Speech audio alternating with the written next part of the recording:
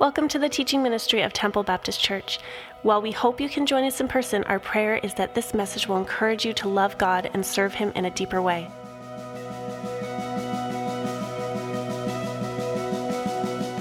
Well, good morning, everyone. It really is good to see you, and thank you. Thank you for coming this morning. If this is your first time, or the first time in a long time at Temple Baptist Church, we do want to say to you that we are absolutely delighted that you would share part of your weekend with us here at church. And we hope and pray that your time with us will be truly encouraging and challenging as we dive into God's Word this morning. A few weeks ago, we started a series called Flawed. And next week, we're going to bring this series to its conclusion. And I think next week is going to be a very memorable service. So I want to encourage you to mark it down. Make sure you're here next week. I think we're going to end with a great Sunday. We have been looking in this series at individuals from the Bible that we simply can identify with. People whose lives are not perfect. People whose lives cannot be put in a nice, pretty little box with a bow on top of it. We're looking at people who have problems just like you and me. People who have hang-ups just like you and me. People who have struggles just like you and me. People who have quirks just like you and me. And I think that's why we have connected with this series, because we're looking at individuals that we can relate to. Ultimately, this series has been about the grace of God. There is no grace like the grace of God. That should be a big amen. Let me say it one more time, in case you missed it. There is no grace like the grace of God. Amen. There never has been, and there never will be.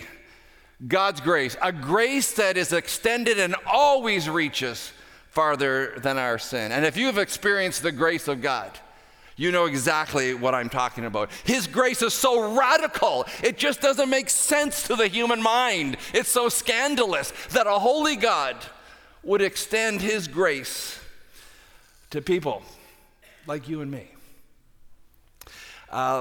This week, I came across a verse that I've known for a long time. It's found in James. We're not going to look there, but in James chapter 1, verse 22, it says that when you look into God's Word, it's just like a mirror. And a mirror can be your friend, and it can be your enemy. You know what I'm saying? Have you ever woken up in the morning and you stumble into the bathroom, and in the corner of your eye, you catch a glimpse of yourself? And you go, whoa, who is that? Surely that's not the person that crawled into my bed last night. Like, you just can't be, right? It kind of sometimes just shows the flaws that we have, our hair standing up on its end. And the Bible is like a spiritual mirror. When we look into it, we can spot our flaws. We can spot our brokenness. We can spot the pain and some of the regrets. We can spot some of the guilt that we deal with. And what's so amazing is that this amazing grace of God is extended to train wrecks like me. It's extended to people who feel like they're damaged goods. It's offered to people who feel like they've been rejected in life. And I really do believe that the grace of God is extended to all. So are you in need of grace today? Well, God's grace has been extended to us this morning, and we're going to learn a little bit more about that this morning. I'm going to go out on a limb today. I'm going to predict that this is going to be the greatest sermon you have ever heard in your entire life. Okay? The greatest sermon you've ever heard on an obscure passage about an obscure person in the Old Testament. I'm going to say probably 99% of you have never heard a message on this person. I've never heard a message on this person until I really went digging. I've never heard about it as growing up as a child. And what we're going to do, we're going to have a look at an incredible truth from a very unlikely biblical character whose name is, you ready? Mephibosheth. Mephibosheth who? Mephibosheth what? Mephibosheth. It almost sounds like I'm swearing. Mephibosheth, okay, this morning. You won't find his name probably in the baby book. for potential names for baby boys. And we are first introduced to Mephibosheth in 2 Samuel chapter 4. So if you have your Bibles, and I hope you do this morning, turn to 2 Samuel chapter 4. 2 Samuel chapter 4. It's in the beginning part of your Bibles. And if you have a hard time finding it, that's okay. You can look at the beginning of your Bible. There's that table of content. And you can look up 2 Samuel. It'll tell you the page number. 2 Samuel chapter 4. And we're going to read verse 4. 2 Samuel 4, verse 4. It says, Jonathan, the son of David, had a son who was lame in both feet. He was 5 years old when the news about Saul and Jonathan came from Jezreel. His nurse picked him up and fled, but as she hurried to leave, he fell and became crippled. His name was Mephibosheth. Okay, just so we can have an idea, I'm going to write this down so we can kind of get the storyline here. There's three people that are mentioned in the verse there. The first one is, do you remember? It's Saul, okay? He is the king of Israel. The other person that's mentioned is Jonathan, okay? Jonathan. And Jonathan is the king's son, okay? The king's, wow, I'm writing way too hard on this marker. The king's son. He's also a prince, okay? And then we also have the other person that's mentioned is Mephibosheth, okay? I'm going to write that down. Well, I had worked hard to memorize this. Mephibosheth, okay? He is Jonathan's son. Just write that down so we can all remember how this works. He's Jonathan's son. He's a grandson to the king. Grandson of the king. Now, King Saul started off as a pretty good king. And what we have here in this story is that word has come that Saul and Jonathan are both dead. Okay? So you would normally think, when you think of monarchies, you think, okay, there's the king, and then eventually his son will become the next king, and then after that, well, then the grandson will become king. But there's no mention of Mephibosheth ever becoming the king of Israel. And Jonathan is the king, is the boy that will never become king. So in this story, what we have is Saul and Jonathan, the king and the king's son, have been killed in a battle in Jezreel. So you would normally think, well, then the next person that should be king should be Mephibosheth. But the Bible actually, as you study the Bible, the next person that actually is going to become king is David. And so one would ask the question, well, what happened to Mephibosheth? I mean, shouldn't he be the next one that is king? David is the David that we know who killed the 9-foot giant. And he's already killed the giant at this time. But here's the news. So let me just kind of give you we'll press pause on this scenario and just imagine this for me. A 5-year-old boy, he's playing in the park, but he's not just any old 5-year-old boy. He's the grandson of the king, and let's just say he's playing on the palace grounds. And all of a sudden, there's some commotion in the background. You can hear voices, you can hear people yelling and screaming, and then it's getting closer and closer, and all of a sudden they barge to the door, and they yell out, "The king is dead." The king is dead. And not only is the king dead, but the king's son is dead. So you can imagine all the pandemonium that is taking place at the people. People yelling, people running, people screaming, trying to get out of the palace because David is on his way to become the next king.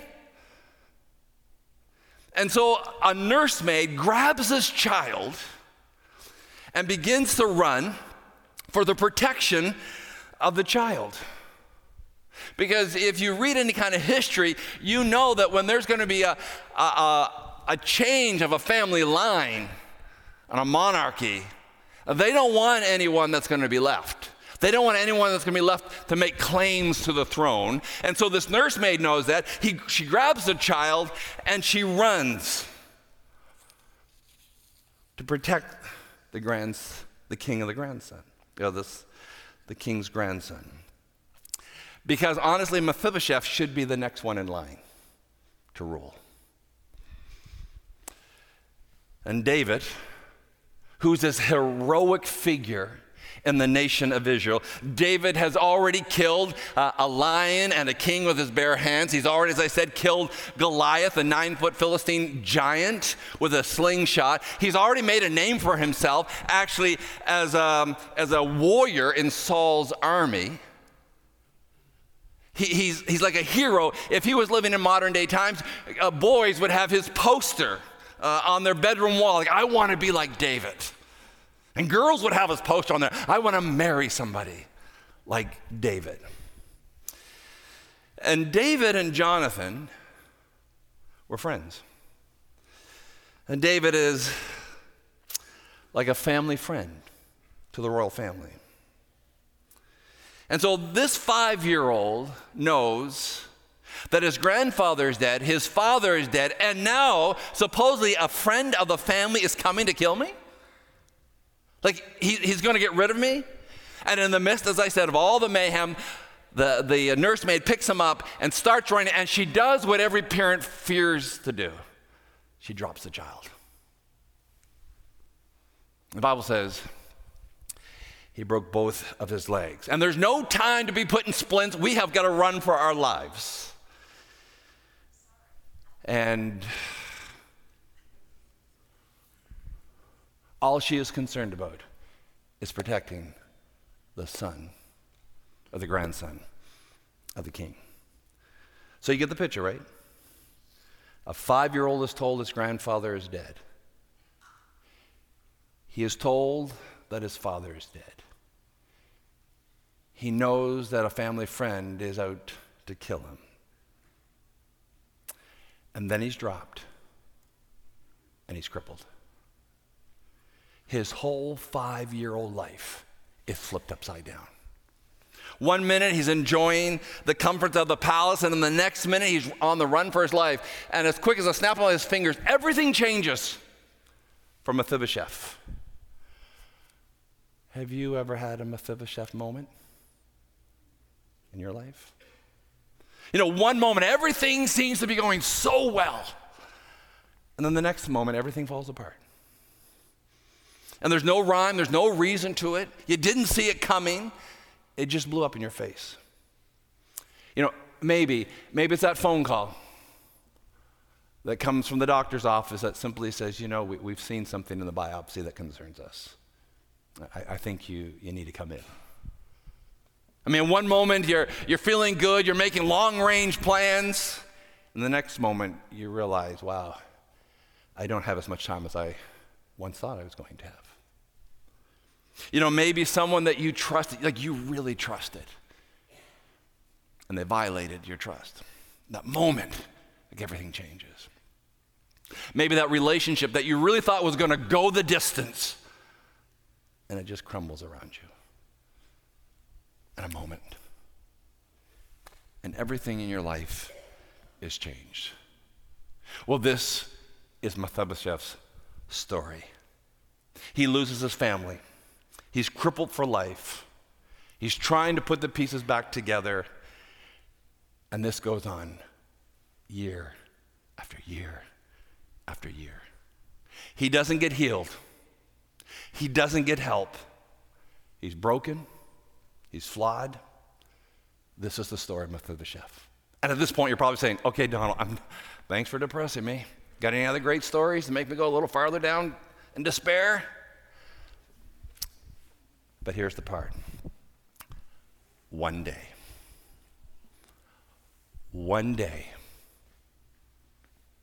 everything changes in one day. Take your Bibles and flip over just a couple chapters to 2 Samuel chapter 9. One day. It's kind of weird what's going to happen here in chapter 9, verse 1.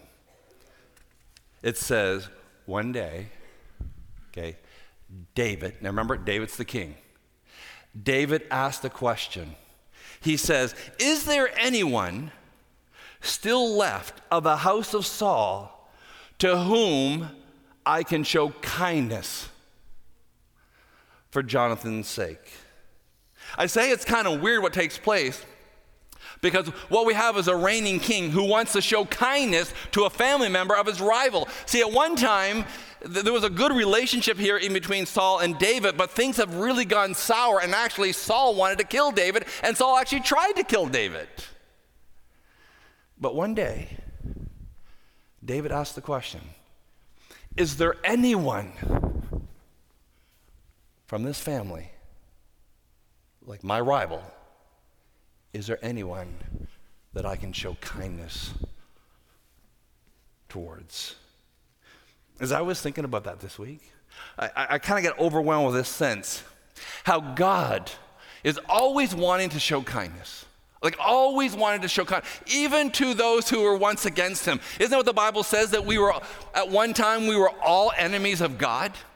And yet what did he do? He extended his grace and his kindness to us. The Bible says that while we were yet sinners, so while we were still sinners, he went ahead and sent his son to die on the cross while we're still sinners.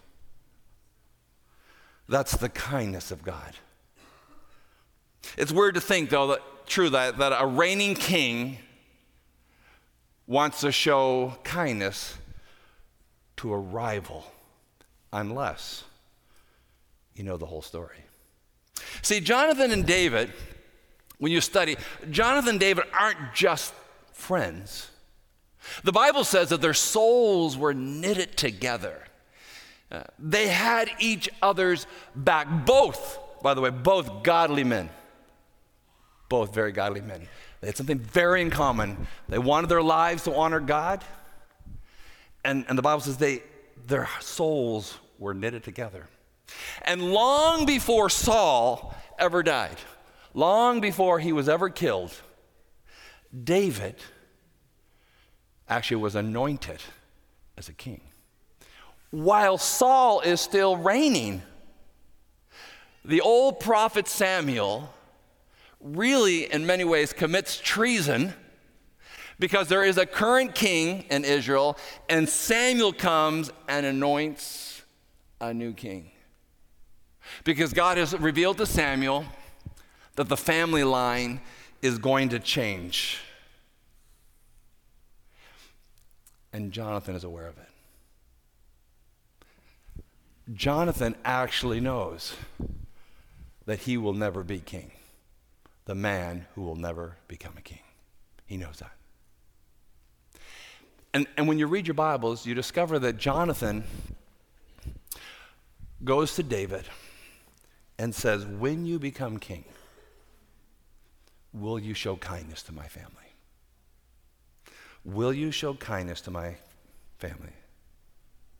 It was so interesting because David is such an unlikely king. When you look at Saul, Saul met all the criteria of what anybody would be looking for in a king. The Bible says that he stood head and shoulders above everybody. So if you were to look out in a crowd, you could spot Saul immediately because he was so tall. His presence had a commanding presence when he walked into the room. The Bible talks that he was good looking. The Bible says he was smart. He was intelligent. He would be what everyone would want in a king. And yet, the Bible talks about the fact that his heart began to wander from God. And he started to do his own thing. And because of the choices that Saul makes, it literally affects the generations that are going to come after him. You know, you read a story where Saul throws a spear at David to kill David. And in many ways, I think it ended up hitting Jonathan because of his life. Sometimes we think, don't we, that if we just sin, it just affects our life. It doesn't really affect anybody else. But I read this story and I go, yeah, no, it's true, how our sin does affect so many people around us that we engage with. And God makes this decision, there's going to be a new family that's going to sit on the throne. And for some reason, I don't know why, the Bible doesn't explain, but for some reason, David has brought to mind this promise that he has made to Jonathan. Maybe it's the anniversary of Jonathan's death. I don't know. Maybe there's a sound or he's doing something that reminds him of what he and Jonathan used to do. But something has caused him to remember the words that he spoke to his friend Jonathan. And so David asked the question, is there anyone left in the house of Saul that I could show kindness towards? Look at verse 2. Now there was a servant of Saul's household named Ziba. They called him to appear before David, and the king said to him, "Are you Ziba?" He replies, "I'm your servant." The king asked, "Is there no one still left of the house of Saul to whom I can show God's kindness?" So he goes to the man who served the previous king very faithfully as a servant. He goes to him and says, "Is there anyone? Is there anyone still alive that I may show kindness towards?" And I love this next verse. It says, Ziba answered the king, "There is still a son of Jonathan, but he's crippled in both feet." Ziba, really what he's saying is here, this is not the kind of person that you would want to invite to the king's table. He's flawed. He's broken. He's not the kind of person that you really want to come to visit your home. He's not really the kind of person that you want to be hanging out with. In fact, in this time frame, people who had physical disabilities were almost considered like a burden to society. And we, in our day and age, we would look at that as so absurd. But in this day and age, that was what it was considered. There must be some massive sin in their life for God to allow this kind of a physical disability. We know in that day and age that we live today, though, that's crazy. In fact, what we know is that in our weakness, God is strong. That's what's powerful. And we've seen the mighty hand of God work in people who are flawed and broken. And I love the response that David gives. He says, "Where is he? There's actually someone still alive? Where are they?" I can just imagine his eyes getting big with intensity, like one of Jonathan's sons is alive. And you continue to read through the story, and Ziba says, yes, he's living in Lodabar. David says, go get him, and go get him now.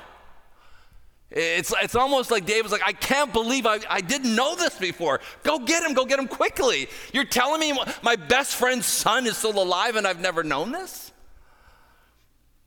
And so I began to do a little bit of study on Lodabar. Where is Lodabar? Never heard of this place before. Well, Lodabar means without pasture. We talk about the name Bethlehem. It means the house of bread. Well, Lodabar is the house with no bread, no pasture. In fact, one historian said it was like the ghetto of Israel. And that's where the grandson of the king is residing. Way out in a forgotten place where it's dry and dusty, out in the boonies. It was like he was in the witness protection plan. Nobody was going to find the grandson of the king in Lodabar. Now, one of the things that I found interesting, which I didn't realize until this week, that Mephibosheth, that was not the name given to him at birth. See, Mephibosheth means son of shame. And you think, can you imagine a father giving his son the name Mephibosheth, knowing it means the son of shame? And I realized actually his name has been changed. It's been changed to Mephibosheth, but we won't take time to look at it, but in 1 Chronicles chapter 8, verse 34, and 1 Chronicles 9:40, we realize that his original name, the name that was given to him by his father at birth, was Merib-Baal, which means idol breaker, opponent of Baal. In this time frame, Baal was the false god that was worshipped by many nations. And when Jonathan had his son, he named him idol breaker, opponent of Baal.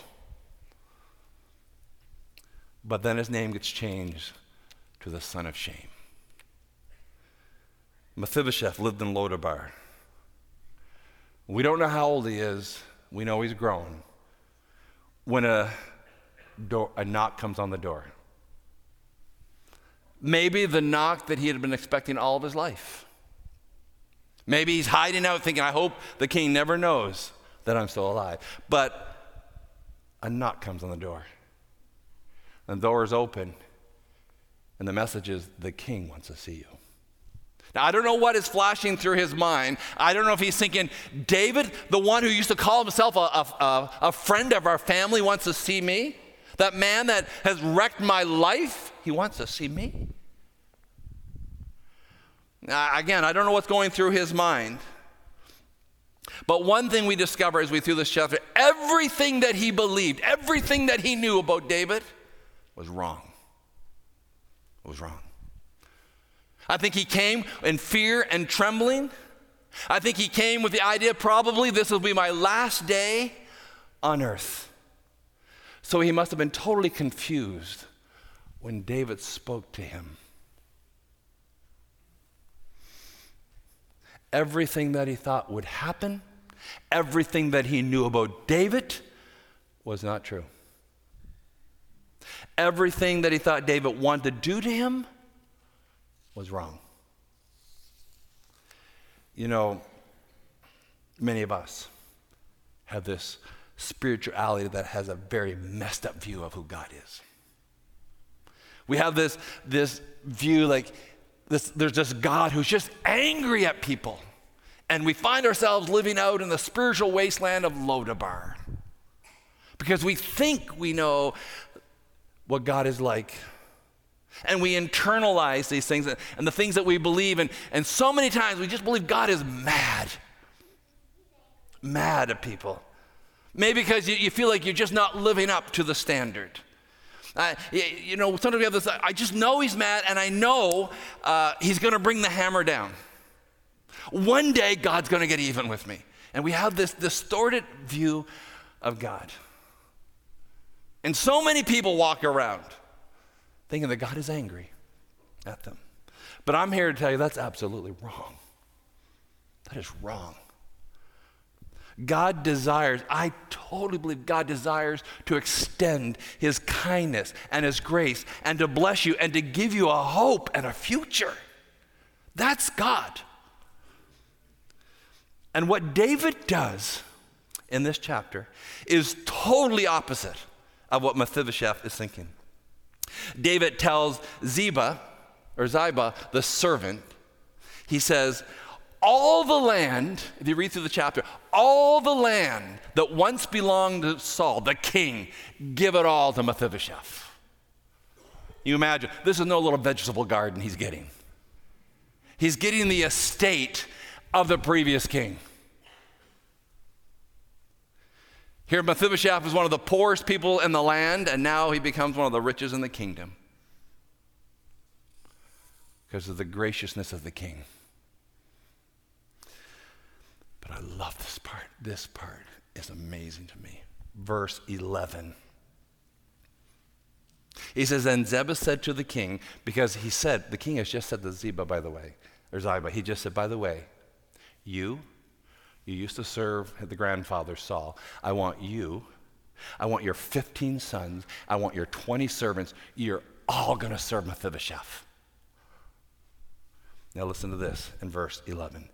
Then Ziba said to the king, your servant will do whatever my lord the king commands the servant to do.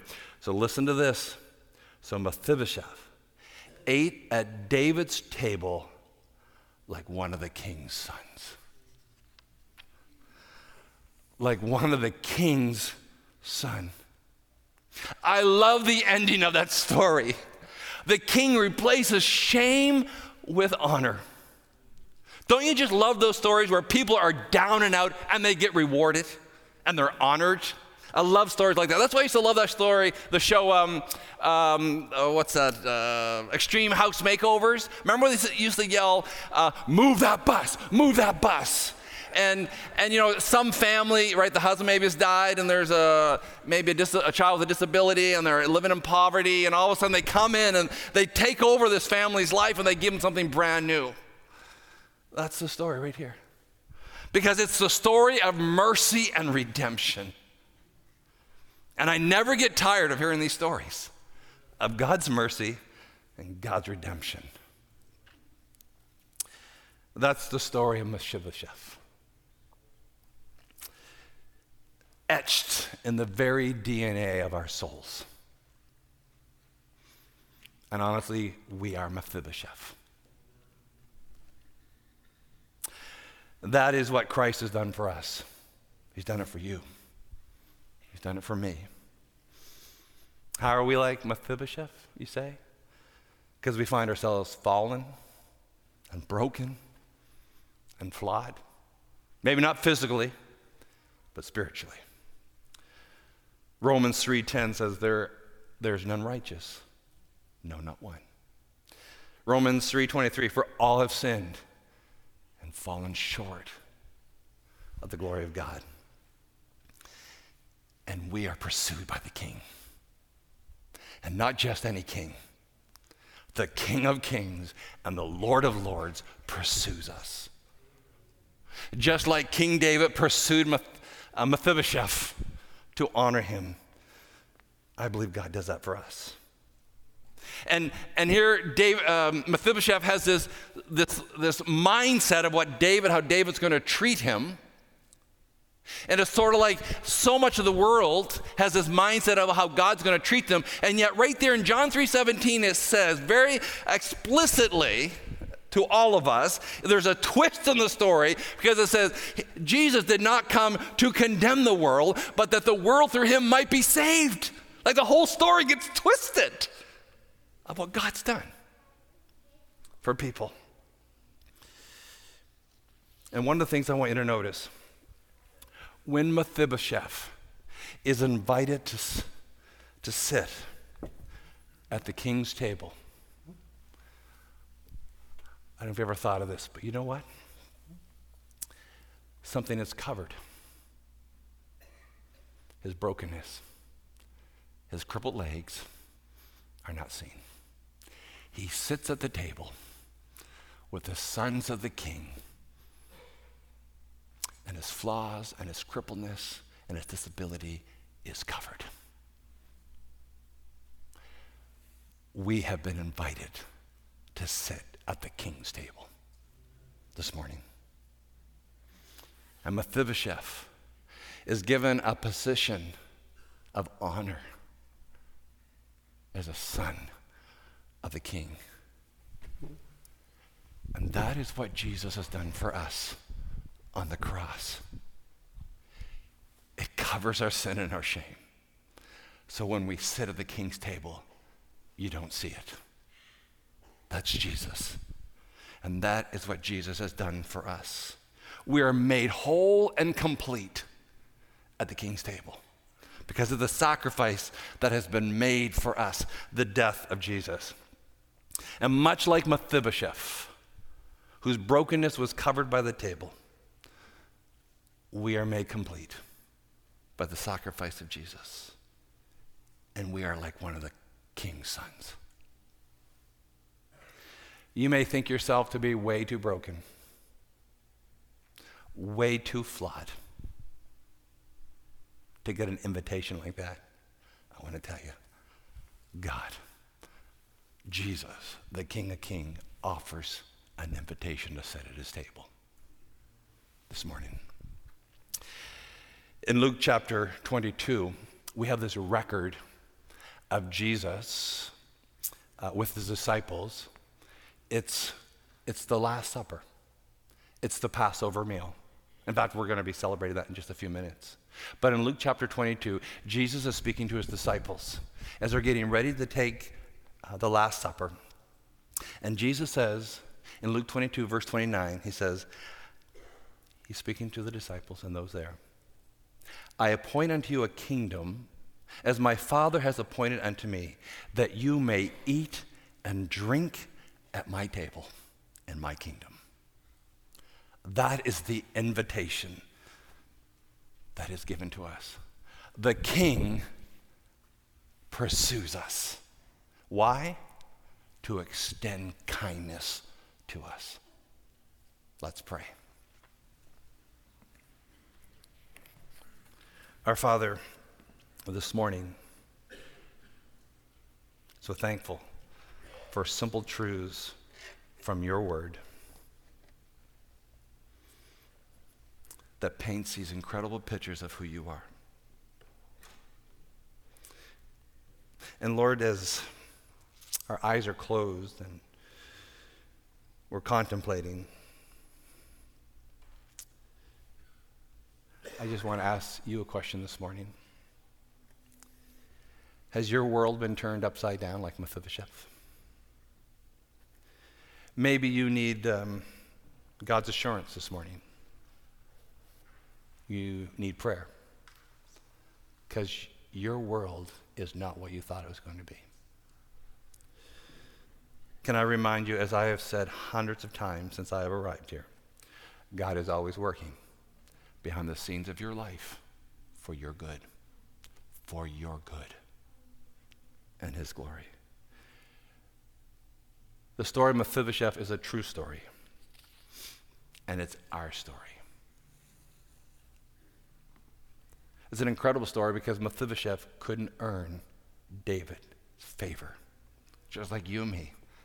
We can't do anything to earn God's favor. He just extends it. Ephesians tells us, for by grace are you saved through faith, not of yourselves. It is a gift of God, not of works, lest any man should boast. He's pursuing you today. The King is pursuing you. So if you don't know Jesus as your personal Savior, I want to challenge you to say yes to him this morning.